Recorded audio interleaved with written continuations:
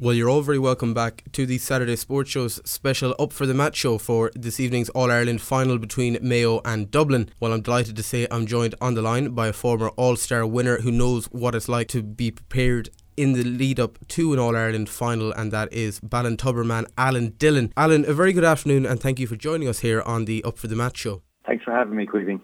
Last time we spoke, Alan, you emphasised the controllables that the players will have to take under consideration. This is before the Tipperary game, something where they can only look at trying to refine their own game. Now, in light of that semi-final win, what are some of the controllables that James Horan would be emphasising and asking the players to concentrate on in the run-up to this weekend's final? Yeah, well, I'm sure after the Tipperary semi-final, there's been I suppose a number of concerns that James probably went about trying to address.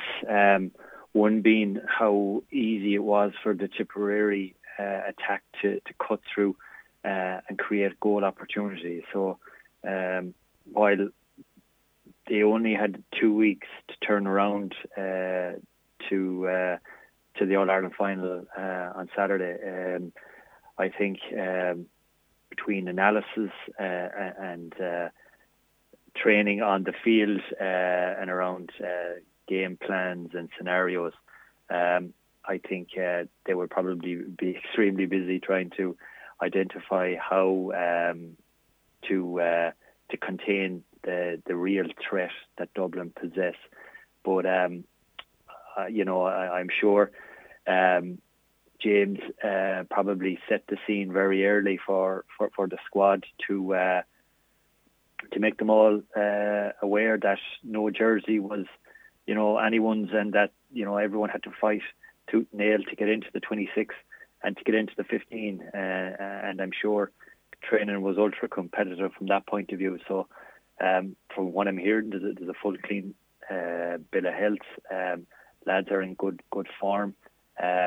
So I think what they've done in terms of their preparation, in terms of their tactical awareness, and in terms of their just topping up that strength and conditioning, I'm sure that was done, ultra professionally. And the only thing that they can do now is look forward to the big event, and I suppose as it gets closer, narrowing that focus towards 5 o'clock and throw-in. Looking at the potential selection for the match for James Horan, do you see those training sessions in between the few short days between the Tipperary game and the All-Ireland final where a player could make a serious impression on James Horan and his backroom team to maybe break into the starting 15? Because we have Tom Parsons there, Colin Boyle, Keith Higgins. These are players who any other year would be nailed on starters. Could you see them really bringing their all in training and that being recognised with the starting berth?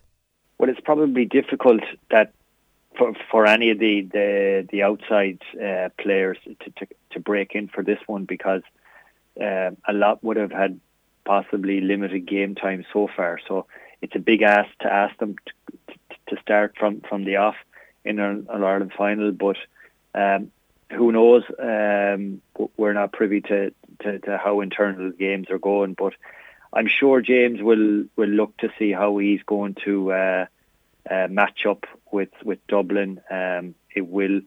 I'm sure he would have learned from last year's semi-final defeat, and where we can really counteract Dublin's strengths. And I'm sure there'll be one or two changes, maybe positional, that he will have to look at really in depth and have conversations with his backroom on in the second half, because if Mayo can contain Dublin to a certain degree and hopefully get into the home straight and be relatively close, I feel we have a great opportunity and a great chance then. So it's about trying to impose our game early in the exchanges, and be there when the critical moments present themselves. Have you heard from some of the current players what Kieran MacDonald is like as a coach? What sort of advice he lends to James Horan. Looking from the television cameras, hearing from journalists, he does seem to be rather vocal, giving instructions to James Horan, and then it's passed on to the players on the pitch. What, from your experience of playing with Kieran, was he like playing? Did you expect him to be a very vocal coach and involved in the senior setup so soon? Yeah, well, to be honest, Kieran was his own man. When I was playing, he was, he kind of more or less kept to himself, went around his business very professionally, and, he was, such a special talent, and, one of the best I've ever played with. And I'm sure he possibly has a different style within the Mayo setup, but the one thing that I do know is that he's a player's coach, and that he does get on very well with the squad. And you do see Mayo with their threats in the full forward line, that they're looking to get good early ball in there. And what I would say is, Kevin McLaughlin has produced some very, very fine moments from the inside line, especially against Tipperary. So we will need that supply coming in from the half-back line and the half-forward line. Croke Park presents huge difficulties for defenders to cover off space. And I'm sure the management have their own style in terms of how they get messages across to their players, how they utilise the water breaks, the key tactical notes that players need to take on board. But I think there's a good combination there on the sideline with James Burke, with Kieran Mack, and with James, and they've a huge wealth of knowledge and experience that the players can just tap into. Peter Canavan raised a few eyebrows on Sky Sports when he was analysing one of the Mayo matches, stating that it's quite likely Mayo and James Horan will have a backup kick-out strategy. Is that something you can envision, that we would have gone this far with quite poor kick-out strategy, where our midfield has been unable really to claim primary possession, to wait until something like an All-Ireland final to deploy it on the main stage? How likely would that be, in your opinion, Alan? Well, it will be difficult. I think variation is hugely important, and players understanding the restarts, and they would have walked through this, I'm sure, in real detail, every player knowing what they need to do, their movement patterns. But there will be the occasional, long and go to kickouts. And I think if Mayo are under pressure and not retaining their short kickouts, then they have to go long. Don't be surprised possibly to see the likes of Mayo really getting under the breaking ball. I'm sure Fenton and James McCarthy will try and dominate the aerial exchanges out there, but I think there could be a lot of ball on the ground that Mayo need to really work hard. And even if Dublin win possession, it's not a quick transition, or it's not a quick ball out that can set them on the attack. Mayo will try and slow it down as quickly as possible. So I think to make David Clarke's life a lot easier, or whoever's there, possibly Robbie Hilney, but the defenders need to be on their toes, looking for the quick one. Half-backs need to present into the pockets, and utilising our half-forward line will be an important one as well. The likes of Jeremy and the likes of Kevin McLaughlin coming deep. So expect variation. Expect the go-to long kick-out if under pressure.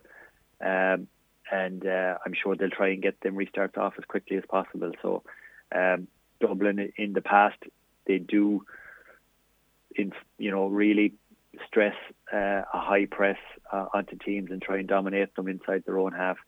And you can see where they do get a bulk of their scores from is from turnovers on kick-outs. So Mayo will need to be very sharp on that, and try and get the ball out as quickly as possible, and try and mop up as much breaking ball as they can.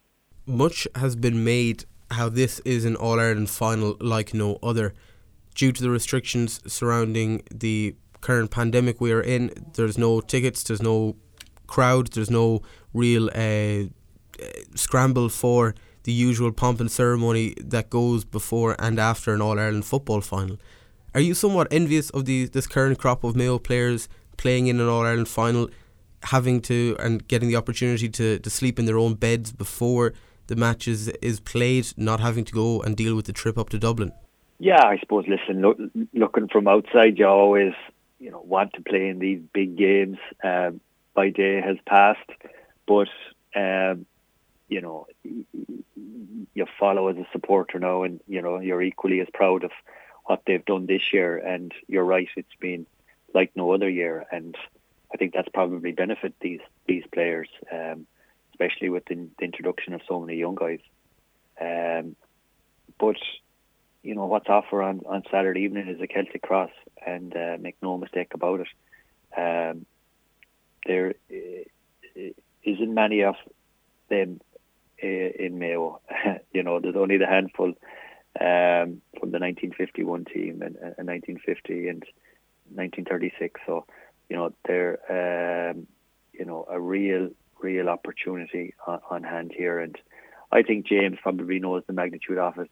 The players have been here before. A lot of the senior guys, they're well seasoned on it, and when they hit the pitch, let's hope that they get a couple of early scores, settle them into it, and then it just becomes one of these games that they can really try and express themselves, go after it, and I think try and keep with Dublin for as long as they can, and then when they do see the opportunity, go for it, because in the past sometimes we talk about it too much, and we overanalyze it. At the end of the day, it's a game of football, and I think this is a very skillful Mayo team, and yes, this is one of the best teams of all times that they're playing, but someone has to beat them at some stage, and I firmly believe if we play to our potential, and we've done that on so many occasions against Dublin. I think we're probably the only team, bar Kerry in last year's All Ireland, that have matched them, both physically and score for score, but just fell short on days. So I'm really looking forward to this one. I think I suppose in one way apprehensive about what might happen, but also excited about the opportunity that's there. You mentioned the lack of a Celtic cross within the county, and they are hard to come by for sure, certainly within Mayo. But the likes of Conor Loftus, Matthew Ruane, Diarmuid O'Connor and Stephen Cohen, they all had very successful days out at Croke Park and on All-Ireland final days, winning minor and under-21 medals. When they came into the Mayo setup, was there anything noticeably different in their attitude, how they played the game, or even how they approached big matches? No, and listen, I would have played with Diarmuid for since 2014. He came into the Ballintubber setup after a successful minor All Ireland in 2013, and they've done exceptionally well. He has Sigerson's, as you said, minors and under 21 All Ireland. So we're very fortunate to have that conveyor belt who have had fantastic success.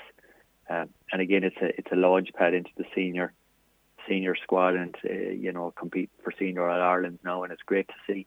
But I don't think the mindset changes much.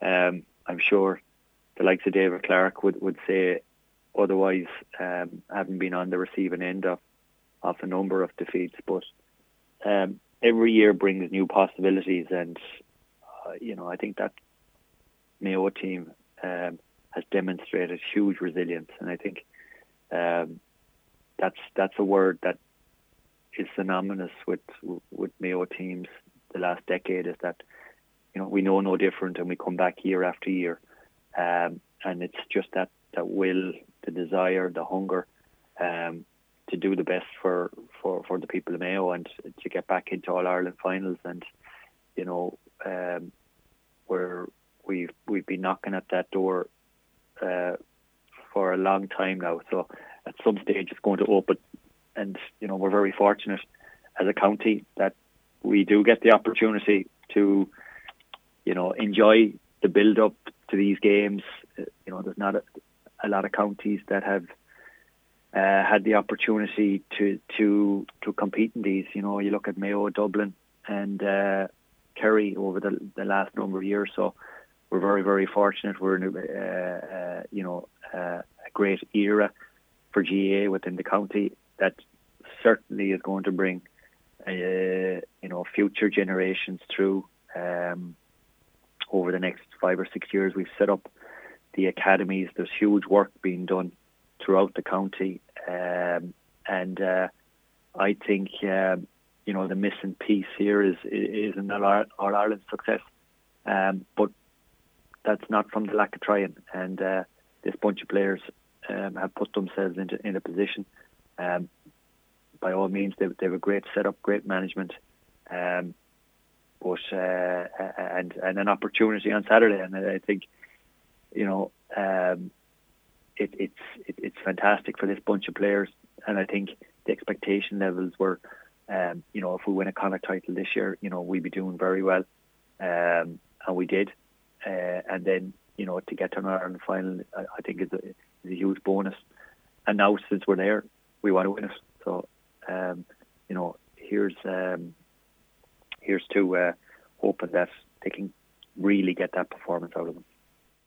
All Ireland finals are naturally a special occasion by nature, but looking at the one against Dublin, it comes with an added edge to it that we've oftentimes seen before, going back to 2006, that excellent semi-final and performance, and of course the recent decade of clashes between the two, which has seen many's ill-disciplined foul and tackle, and really kind of a really strong rivalry that has emerged between Mayo and Dublin.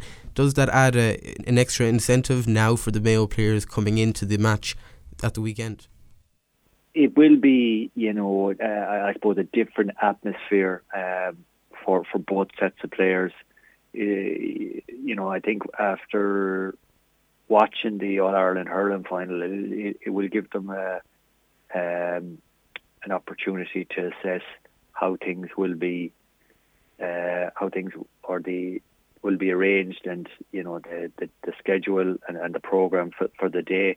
There won't be any parade, or it will be a national anthem, but all the other stuff that goes along with it will be absent. So I think from the players' point of view, it will be a lot easier to get their focus, go through their routine. But once the ball is thrown in, it's man on man. It's you're into combat zone, trying to get on top of your individual duels, and there will be times where Mayo will have to take risks, where their defence will be isolated one-on-one, where there won't be that extra cover, and people will just have to deal with it and cope with it, and play on the edge. And I think all games that Mayo have played against Dublin has been that way, and I think that is James's philosophy, is that they will go after it, they will live on the edge, but the rewards are so great, while understanding the risks. I think that has always been James's philosophy, but I think for the players to go out and execute that, it's great for spectators to watch it, because every ball is contested. There's huge energy, pace and power involved in that type of game, but it is energy sapping, and our bench will have to play a big role the next day, because you look at Dublin's bench, it is extremely strong, but we'll have to match them in especially in that area, and I think history has shown that we probably needed that extra bit of punch from the bench in the last quarter. So don't be surprised if James has something up his sleeve for that. And there is players, the likes of James Carr, the likes of Keith Higgins, the likes of Jordan Flynn, all these guys who can come on and make an impact. It's just to ensure that they're at that level and at that pitch, that when they're introduced, that they're ready to contribute and try and get Mayo across the line.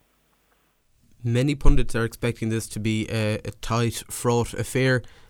Could potentially go to penalties at some point if after extra time it is still level, no winner has been decided.